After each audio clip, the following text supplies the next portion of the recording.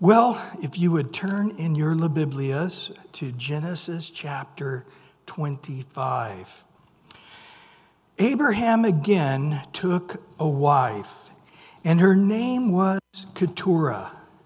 And she bore him Zimram, Jokshan, Midian, Madon, and Midian, Ishbak, and Shua. Jokshan begot Sheba and Dedan. And the sons of Dedan were Asherim, Letshim, and Lumim. And the sons of Midian were Ephah, Hanok, Abida, and Eldah. All these were the children of Keturah. So kids and grandkids. And so we saw last week in chapter 24 where the Lord arranged a bride for Isaac. Now, his mother had died before that at the age of 127. That would make Isaac 37, and that would make Abraham 137. We're going to discover in this chapter that chapter 24 happened when Isaac was 40. So sometime after Sarah, when Abraham was about 140 or less, he remarried. Now, we saw last week that Isaac was living separately from Abraham. He was living in down by the Beersheba area. We're going to see that tonight.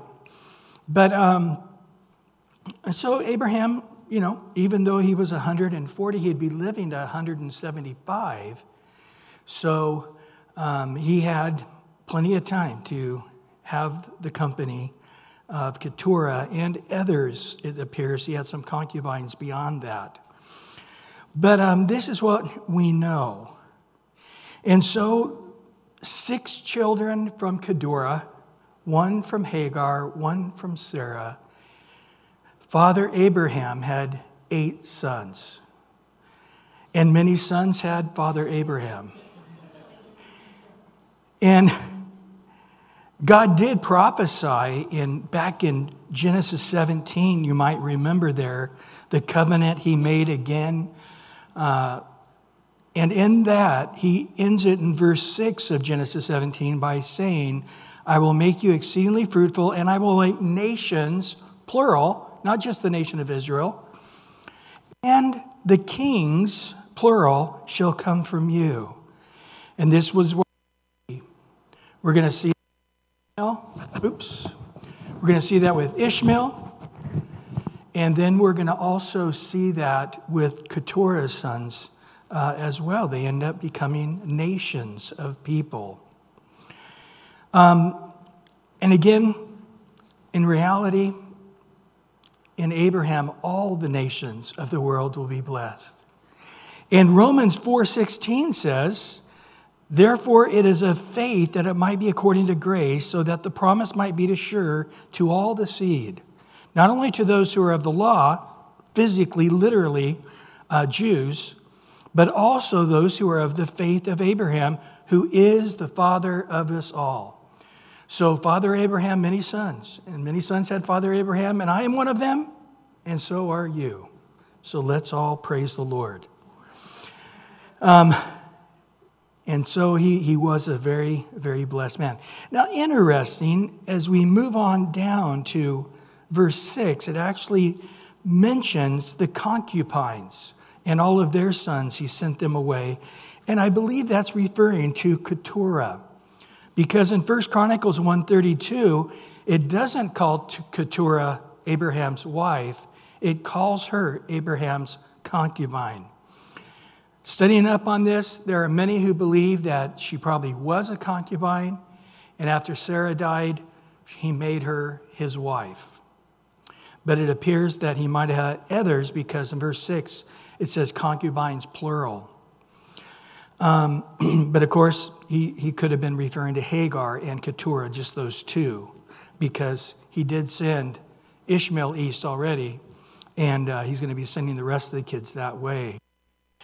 And so we added up here, in this chapter, we have 8 sons of Abraham. He has 17 grandkids and even 3 grandkids, 3 great-grandkids mentioned here in this chapter. And so it goes on to tell us in verse 5 that Abraham gave all that he had to Isaac. This was the custom of this times, the protogenitor. I don't know if you heard in the news in the last couple of years, but England is set up on the protogenitor.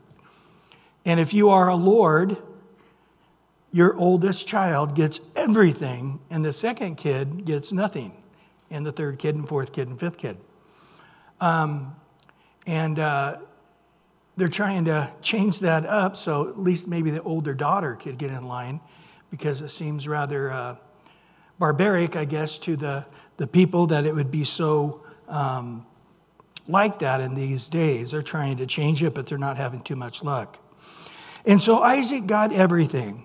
But while Abraham still had his faculties before he died, he wanted to make it clear that this was the last will and testament. Isaac gets it all. And to the other kids, Abraham gave gifts to the sons of the concubines, which Abraham had. And while he was still living, he sent them eastward, away from Isaac his son, to the country of the east, Jordan, Saudi Arabia, and so forth. He did not want them around Isaac. Boy, there's some insight there, huh? Now, God didn't tell him to do it like he did with Ishmael. Remember with Ishmael, oh, Lord, please let Ishmael live before you. Let him be the chosen one. And God says, no, but through Sarah you will have a son. But I think Abraham has matured a lot in his lifetime. I guess if you walk with the Lord for 100 years, you can get pretty mature. Remember, he was 75 back in chapter 12 when he finally entered the promised land. And a nice round number. Now he's 175 when he passes away. And so after 100 years, he knows, hey, nope, can't do it. You can't have the other children who are not of the promise around the son of the promise. They need to be as separate peoples. In verse 7, this is the sum of the years of Abraham's life, which he lived, 175 years. And Abraham breathed his last, and he died in a good old age. Boy, I'd say so. And an old man full, now notice in italics, of years, and was gathered to his people. So literally, it does not have the word of years. That was added thinking that's what they were referring to. But I don't think so. I think that shouldn't be there. I think it should say this: Abraham died of an old age. That mentions age. An old man full. This word full, it's a very strong Hebrew word that means satisfied, satiated. I love that. He died full. And of course, you don't have to live very long if you've completed the race that God has for you. But boy, I'll tell you, it's a great feeling at night when you go to bed, laying your head upon the pillow going, yes, today was a fruitful day. I said what I needed to say. I did what I needed to do. I smiled, did everyone I needed to smile. I didn't flip anybody off on the freeway. You know, I had a really successful day. I'm only kidding. You guys are all looking at me like, no. It's a great thing, but how more so when you're heading to death and you're at total peace and rest, going, I fought the good fight. I finished the race. Now a crown awaits. He died satiated. And here's the first time we see this phrase, and he was gathered together with his people. We're going to see this phrase again in just a minute, talking about Ishmael, which is rather interesting. We're going to see it about Isaac. We're going to see that about Jacob. And then the last person it says in the Bible that about is Aaron. But it's the understanding, not that he was gathered together in the same graveyard. No, it's talking about spiritually getting together with the souls of those who have already died in the Lord. Abraham went to sit next to Father Adam and Enoch and Methuselah and Noah. He was gathered together with his people. Love that phrase. I think I want that on my tombstone, honey. He's gathered together with his people. And his sons Isaac and Ishmael buried him. Wow. You know, this could have been deeply offensive if they didn't seek Ishmael out. And only Isaac was there. But the fact that he sought Ishmael out and brought him together, what a healing thing that is. Now, according to the Quran, Ishmael went to Saudi Arabia, and he was one of the great-grandparents of Muhammad. And he was a prophet of God, one of the main prophets of God that brought the Muslim religion to the Arab world. And they buried him just really near Mecca at a place called Baha. It's a wall. And anyway, I find that interesting because I don't believe that's the case at all. I believe it's just a made-up lie. And they have other lies that Abraham and Ishmael went and they built a temple, and it's not true. Ishmael here in a minute, I believe, was a believer. Remember, he was circumcised the same day Abraham was circumcised. And when it says gather together with his people, I think that's a sign to you and I that he's with the Lord. He's with Father Abraham. But anyway, they were together on this. And I just find that healing. I find it wholesome. I find it really sweet that the two boys are together as friends. And they're burying Dad. They have that respect and honor together.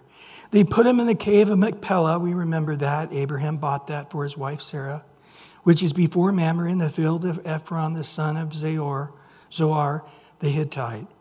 The field which Abraham purchased from the sons of Heth. Therefore Abraham was buried and Sarah his wife. Now in verse 11, it came to pass after the death of Abraham, notice here, that God blessed his son Isaac. And Isaac dwelt at Beer Lahai-roi. That's where Isaac had moved to, and that's, remember, in chapter 24, where the servant brought Rebekah, and she saw Isaac there. And Isaac took her, and he was comforted after the death of his mother. In verse 12 now, so we see the blessings coming upon Isaac after Abraham. So it seems like that mantle that was on Abraham has now been passed on to Isaac. And we're going to see God speaking in a minute to Isaac the same blessings that he put upon Abraham. But in verse 12, now this is the genealogy of Ishmael. Now again, the fact that this is in the Bible is showing that Ishmael and the other sons of Abraham were not to be discounted. God doesn't like them. God doesn't care about them. They're insignificant. Who cares? No, God is saying Ishmael is also a part of the family of God. Is he a part of the lineage in which the Messiah would come? No. And we're going to see tonight, as we go to Romans 9 for a minute, this whole concept of the election of God hates everybody, damns everybody, unless you're one of the chosen, that God chose you before time. No, and so often people do that. God loved Ishmael, and what did God say to Abraham? I'm also going to bless him. And he's going to become a great people. Remember what he told Hagar in the same way. That, hey, he's going to be a prince, and he's going to be also a king of many peoples. And so the fact that he's mentioned here is to let us know he's a Gentile. Everybody's a Gentile. But nevertheless, just because he is not a part of the lineage of the Messiah doesn't mean that he is worthless in the eyes of God. No, not at all. And so it tells us, first of all, he was Abraham's son. He wasn't the son of the concubine. He wasn't a son of the adulteress Hagar. He wasn't a son of that evil Egyptian woman Hagar. No, there's total respect, total honor. He also, equally so, was Abraham's son, whom Hagar the Egyptian, Sarah's maidservant, bore to Abraham. And these were the names of the sons of Ishmael. So God wants us to know, the Bible wants to know, the Holy Spirit is saying to us, hey, take a note that many peoples and nations and kings came from him as well. And it's a beautiful thing. That according to their generations, the firstborn was Ishmael, Nebajoth, then Kedar, Adbil, Mibsam, Mishma, Druma, Massa, Hadar, Timah, Jetur, Naphish, and Kedemah.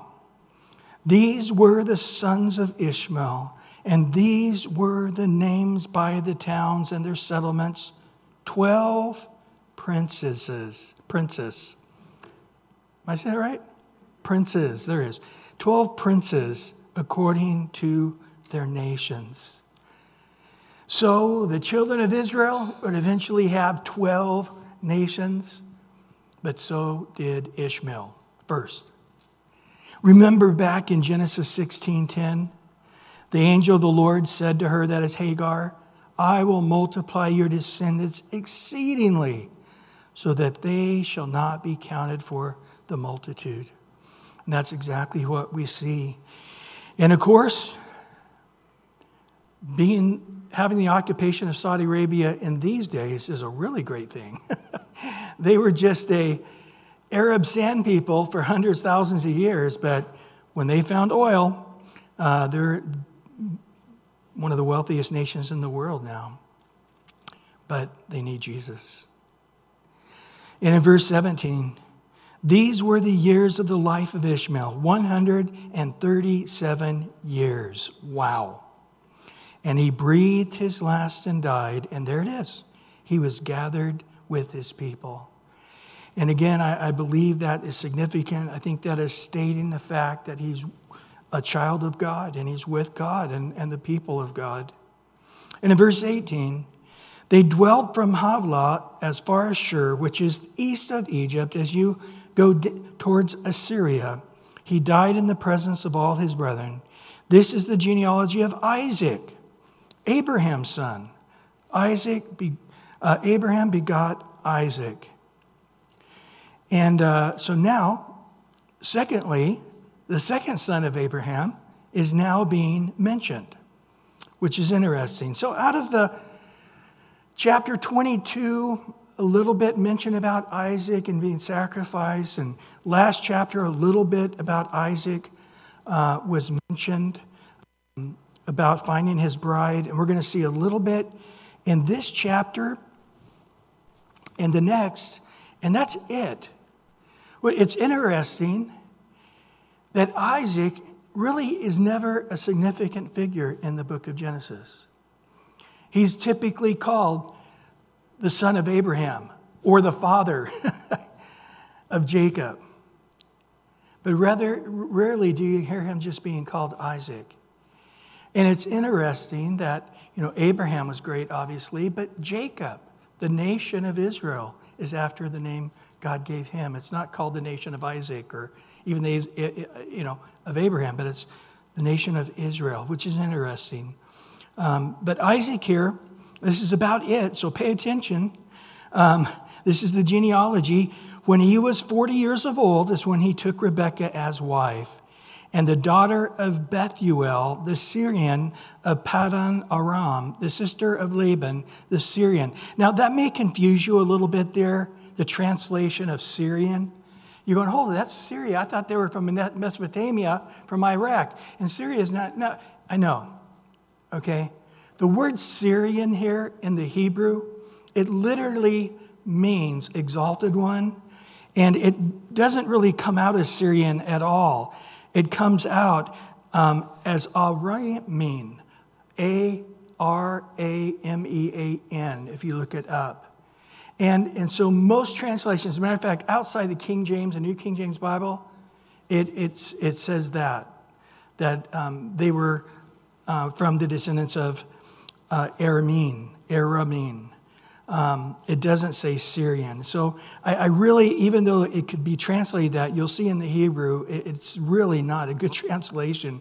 It's talking about the exalted ones of Paddan Aram. And I believe it's some kind of title. So they had a title of being the mayor or the ruler of the city. Because remember, it was from the city of Nahor, and he goes there to that city in Mesopotamia, which is Iraq today, not Syria. So that can get a little confusing, but it even says Paddan Aram. And so she's the sister of Laban, which is sort of important for later on. And in verse 21, now Isaac pleaded with the Lord for his wife because she was barren. Sound familiar? And the Lord granted his plea, and Rebekah, his wife, conceived. So this is special. You know what I mean? We're going to find out in just a second that it was 20 years since they've been married. 20 years to have this amazingly beautiful wife and no kids, which is just a shame in this culture. It's horrible that way, but it was. But he goes before the Lord and says, God, you said that I'd have descendants, just like Abraham did, and I don't. But here it is. I think, and you're going to see next week in chapter 26, but I think this is the beginning of the test of Isaac. The same test that Abraham had. Next week, we're going to see two of them. As soon as Isaac finally settles down, a famine comes into the land exactly like the one during Abraham's time. And it looked like he was fixing to go to Egypt, and God said, no, don't go to Egypt. Anyway, we're going to see that next week. I don't want to get ahead. But I think this is the first of the tests. It's very possible Rebekah had suggested, or maybe he was out ready to suggest, hey, how about my maid? Have a child through her. But instead of Isaac doing this, it appears that he passed the first test. That he did not look to the arm of the flesh. He did not try to work things out in his own energies, his own strength. He sought the Lord. And it says there, he pleaded with God. And God heard his prayer. And so it was really a miracle child. It's really cool. It's cool when you know the Lord is in the midst of this. The Lord is working in this. The Lord has a plan in this. And he's granted this as a gift. Children indeed are a gift of the Lord. But the children, right away, it tells us they're going to have twins. They struggled together within her, and she said, if all is well, why am I like this? So she went to inquire of the Lord. Again, I love this, because Rebekah also is a seeker of the God of Abraham and now the God of Isaac. And so, again, I can't wait to get to heaven and ask these stories. Well, when did you quit being an idol-worshiping pagan from Mesopotamia and start following the God of your husband Isaac? But in those 20 years, she had a relationship with the Lord also. And now she's inquiring of the Lord after the baby. So, again, you go, oh, I'm pregnant, everything's perfect. Oh, everything's not so perfect. Oh my goodness, what's going on here? Well, I'm worried, I'm concerned. you know what, Rebecca? Just seek the Lord. Call upon the, when you weren't pregnant for 20 years, I sought the Lord, and I'm telling you, God answered the prayer and you're pregnant. He's got it. But you know what? When things are not going well, after the Lord blesses us and opens that door and gets us down that road, it doesn't mean the trial's over. It's just another trial. So now it's you and your prayer life and your faith. Mine got you pregnant, but now your faith and your life of prayer is going to have to get you through this pregnancy.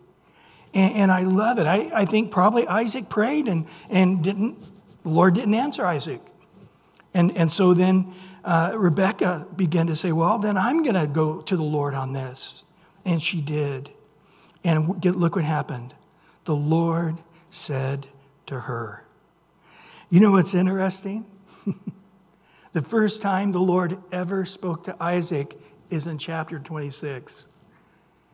But the first time he spoke to his wife was before him, right here. I love that she got to hear from the Lord before Isaac ever did. And the Lord said to her, 2 nations are in your womb. 2 people shall be separated from your body. 1 people shall be stronger than the other, and the older shall serve the younger. Now, this must have been quite a mystery. This must have been a real head scratcher. It's one of those things where you just sort of tuck it away in your heart and try to just wait and see what all the Lord means by that. We're going to see Isaac rejects this completely. Later on, we're going to see he's going to give that blessing to Esau no matter what the Lord spoke to Rebekah. He just rejects it. But nevertheless, this was indeed a word of prophecy that the protogenitor thing, once again, is not going to be honored by God. It wasn't honored with Ishmael. And now it's not being honored once again. And after this, with Jacob, Reuben is not going to be the one either. Joseph is going to be the protogenitor, the second to the last kid born of Jacob. And of course, we keep going on and seeing this, don't we? It's sort of a constant thing through the Bible. Remember when Samuel went down to Bethlehem because the Lord said, there's the new king. And his dad did not want David, did he? I do not think David and his dad had a good relationship. Because he goes through all the brothers. And there's no other son? No, not really. Well, there's a little guy out there, Yeah, well, get him. He's the guy. And God told Samuel, don't look on the outward man. Because God doesn't. He looks upon the heart. David in heart was the next king. Outwardly, no. He was not the next Saul. He wasn't the big, tall, good-looking, obvious guy whatsoever. But he was God's choice. In the same way here, we're going to see that Esau is really the honorable guy. He's really the great, good-looking, strong warrior leader type. Jacob, he is a shyster. But God saw Jacob's heart and knew what it would be, not just as right after birth, but eventually when the Lord would wrestle with him and change his name to Israel. Now, why is this an important point? I just want to make a note that I sent all of you an attachment. It's 7 pages of notes, and with it I have a guy on YouTube. There's the link, named Dr. Flowers, and he has a teaching on Romans 9 through 13, D/Calvinized. And through his teachings and through others, I've come to say this because this is sort of a Calvinistic passage that confuses so many Christians because they got their Calvinistic glasses on and just sort of mess a lot of people up. But in Romans 9, verse 10 through 13, and not only this, but when Rebekah also had conceived by one man, even by our father Isaac, for the children not yet being born, nor having done any good or evil, that the purpose of God according to election might stand, not of works, but of him who calls, it was said to her, the older shall serve the younger. As it's written, Jacob I have loved, and Esau I have hated. Now, he goes into a bit more of a teaching. It's only 17 minutes long, and I'm not going to do that. But I did want to make some highlights real quickly before we finish the chapter. The Calvinist mindset is basically, this is confirming Calvin's systematic theology, which was horrible. But his idea is that before time began, he chose some for heaven and he chose some for hell. And that is God's will. And here, God chose Jacob. He's going to heaven. And God, before they were born, before they even did anything on this earth, God already hated the guy and was already damning him to hell. And this is how Calvin viewed it.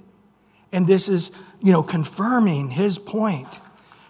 Matter of fact, let me give you some Calvin quotes.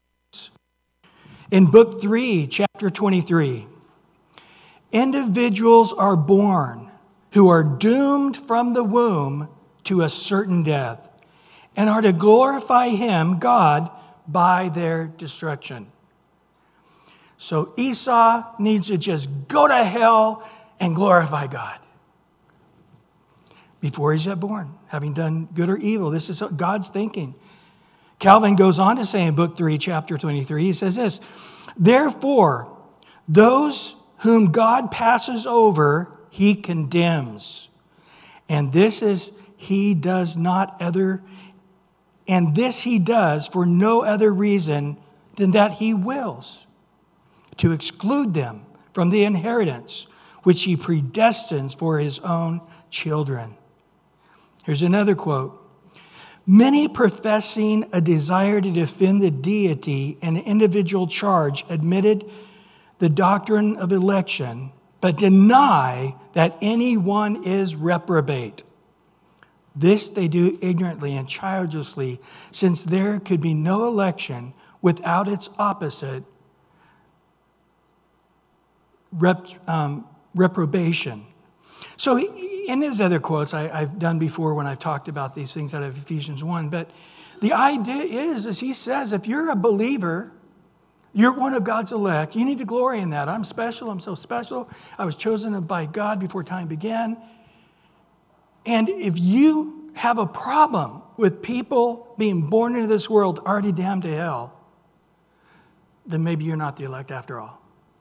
Because everybody who's the elect loves this doctrine.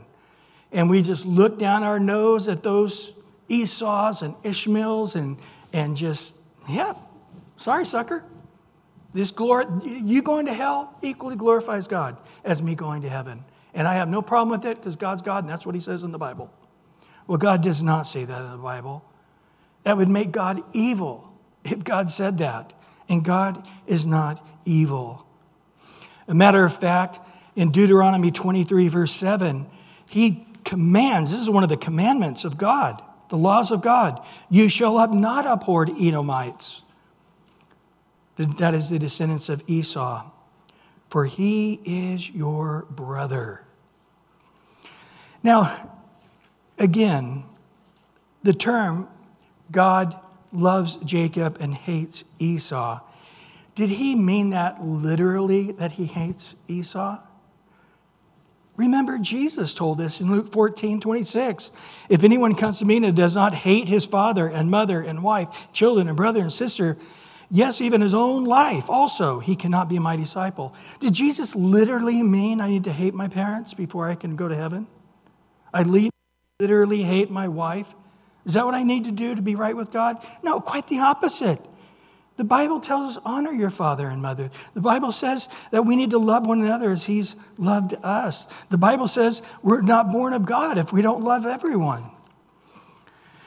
But again, in their mindset, they are loving that word hate. Now let me tell you, that word, and I'm not going to go into details on it today, but the Hebrew word sane, S-A-N-E, is all the way through the Old Testament. And almost all modern translations translate it as less loved or unloved. Because the King James Bible translating that hated really doesn't give it the right sense. For example, we see it in Genesis 29:31, where it says Leah, in the Old King James, it says Leah, Jacob's second wife that he got by Laban, it says he hated her. It's the same word saying. Now, as we read Genesis, do we get the fact that Jacob hated Leah? No, we don't. Was she less loved? Yes, she was.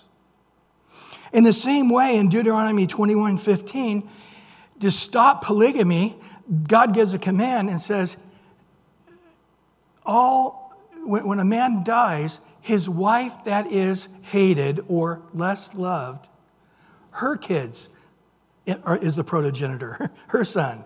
Her kids get everything. But the wife that's loved, her kids get nothing.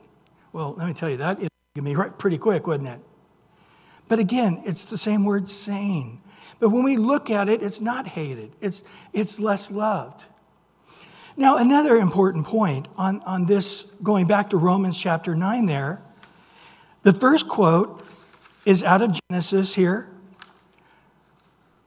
But then the second quote is from the book of Malachi. And in Malachi chapter 1, verses 2 through 4 is where we get this quote out of. And it's talking about when Esau or the Edomites. Now understand, sometimes when it's talking about the whole tribe or the whole people group, it'll still call it Esau. Oh, there's Esau. But it's not talking about Esau because Esau has been dead for 1,500 years.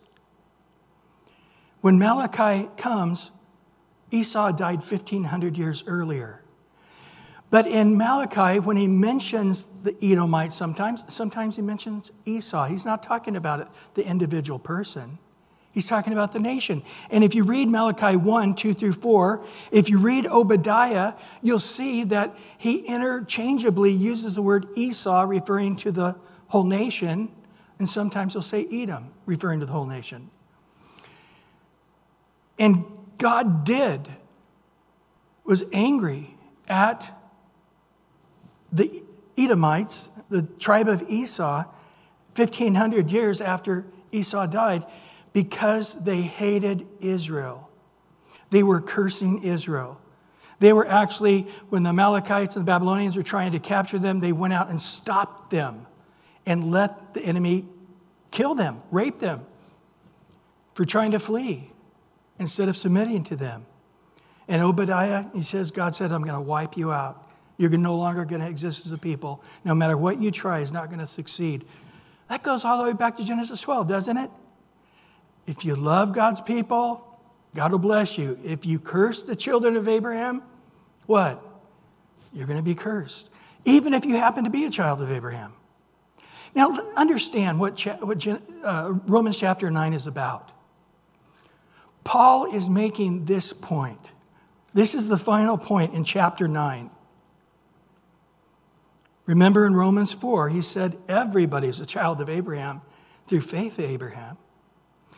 And so in Romans 9, he's simply saying that the one that should be getting the blessing doesn't always get the blessing.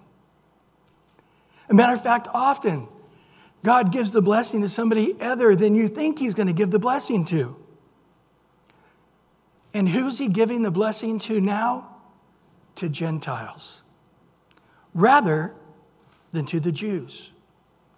And so this is what he's saying. Ishmael, Isaac, Jews, Gentiles. Esau, Jacob, Jews, Gentiles. And so he's saying now the nation of Israel is becoming like an Esau because they are rejecting the Messiah. They are cursing the people of Israel. You mean the nation of Israel cursing the people of the children of Abraham? Yes, they are. To this day. That's why Paul says in Romans chapter 11, at this moment the Jews are our enemies. But I'm not going to be their enemy, he says. But at this very moment in history, they are cursing the true children of Abraham. Who are the true children of Abraham? It's not of blood at this dispensation in time. Tribulation period, it'll go back to the literal, physical nation of Israel. But right now, it's just those who have faith, the same faith as Abraham. And this is the point that he's making in those verses. And so again, in Calvinism, they're trying to make it all about salvation. I do not believe that Romans 9 is talking about salvation. It's talking about the service. We looked at this in Ephesians 1. When we look at the issue of election, it's not about salvation. It's about service. So here's the truth of what I believe, what this is saying. And again, the Bible makes it clear. Everybody who believes is the elect of God. And that is what God predestined before time began. Before time began, Jesus said, everybody who believes in me will be my children. And all my children are my chosen ones, are the elect. The word elect, chosen, the same word. And everybody who's my elect, I predestine a purpose, a service, good works that they would walk in. And in essence here, it is not saying, I hate Esau before he was born. I hate Esau the day he was born. I hated him till the day he died, and I hate him for all of eternity. That is not what God is saying. Matter of fact, he told Israel, don't ever mistreat Esau. He's your brother. He's a child of Abraham and Isaac as well. But God chose Jacob not to be saved, but to be of the lineage of the Messiah. And God has told us that he's going to do it. The zeal of the Lord, all the way up to a virgin giving birth to a baby, that God's hand would be on the scale of history to make that day come. It was prophesied in Genesis 3:15. So he simply said, I'm going to put my thumb here. Jacob is the guy the Messiah is going to come from. Well, Jacob had 12 kids from 4 different women. How holy and righteous is that? Well, I'm choosing Joseph.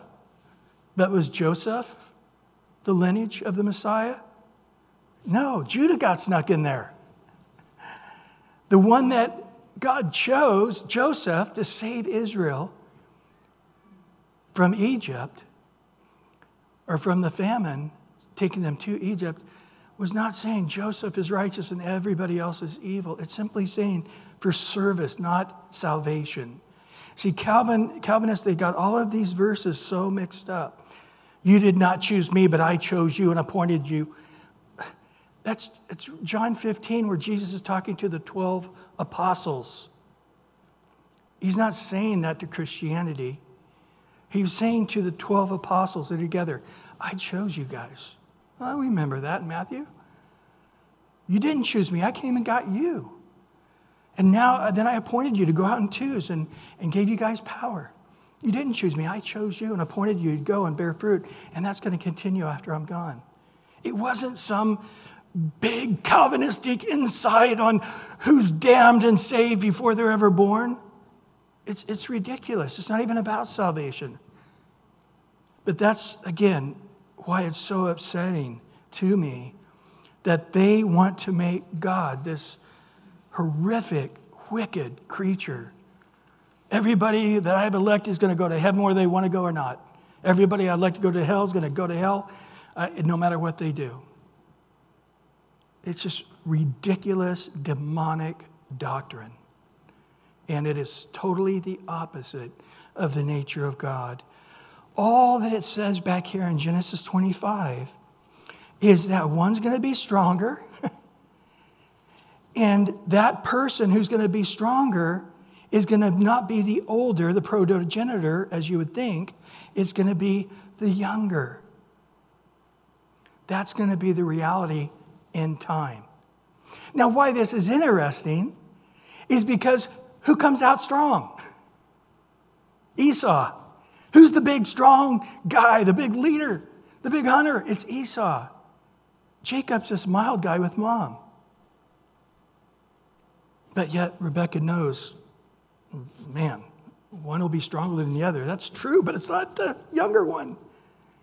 But in time, Jacob becomes not the stronger physically, not the stronger in godly character, to be honest with you, but he does become stronger in faith of the promises of God. And Esau, he's just not too interested in spiritual things whatsoever. Well, like I said, I got a whole teaching. I took notes from his teaching. I have sent to your email. Just click on it and then listen to that YouTube. And Dr. Flowers has many other teachings as well that are just fantastic.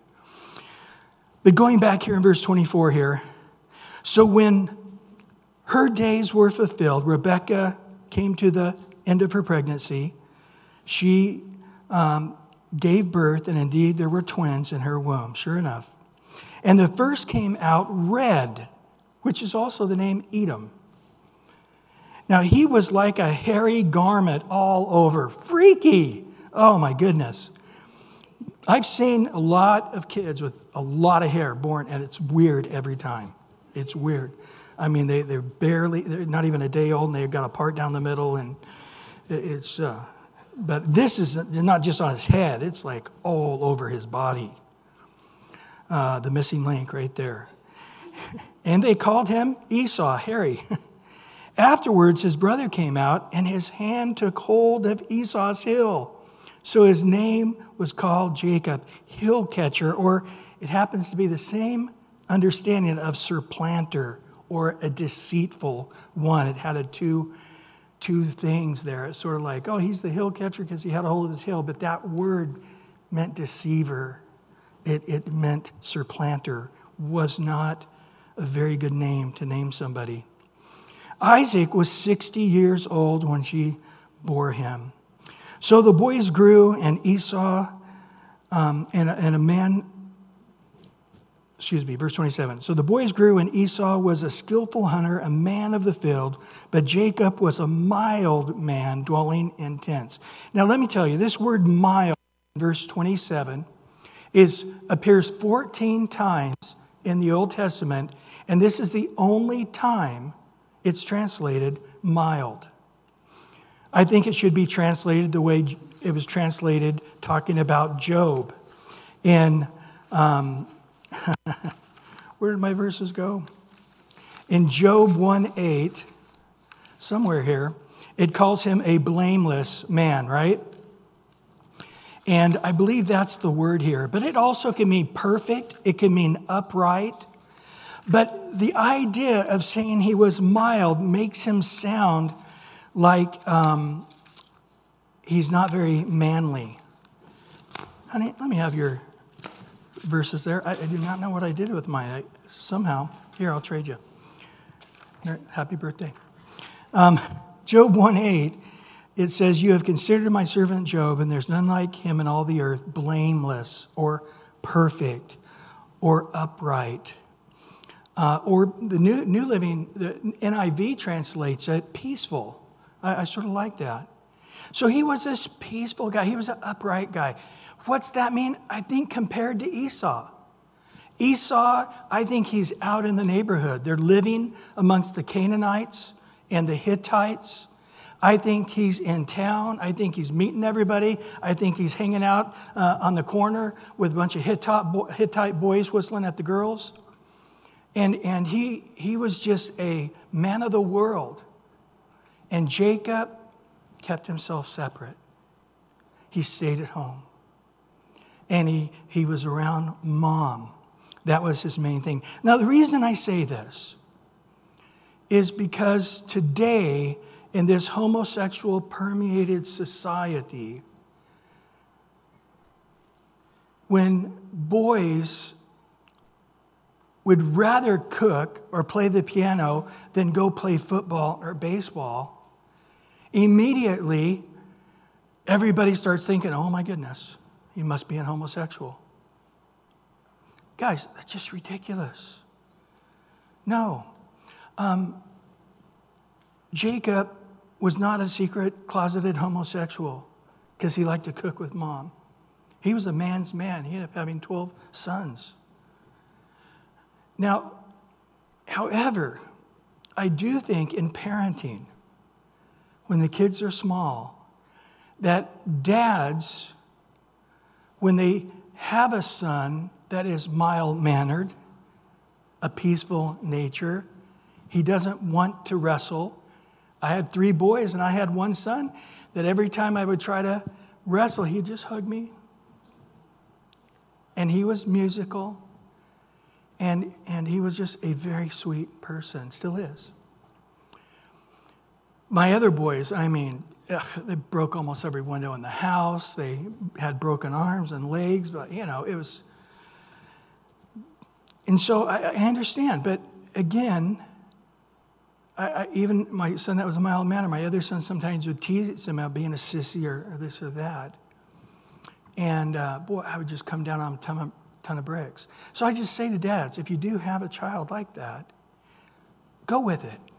Say, hey, let me listen to you play the piano. Hey, I'll take you to piano lessons. Or, hey, let's sit and listen to music. Or, hey, let's watch a cooking show together. Dads can meet their child on that level.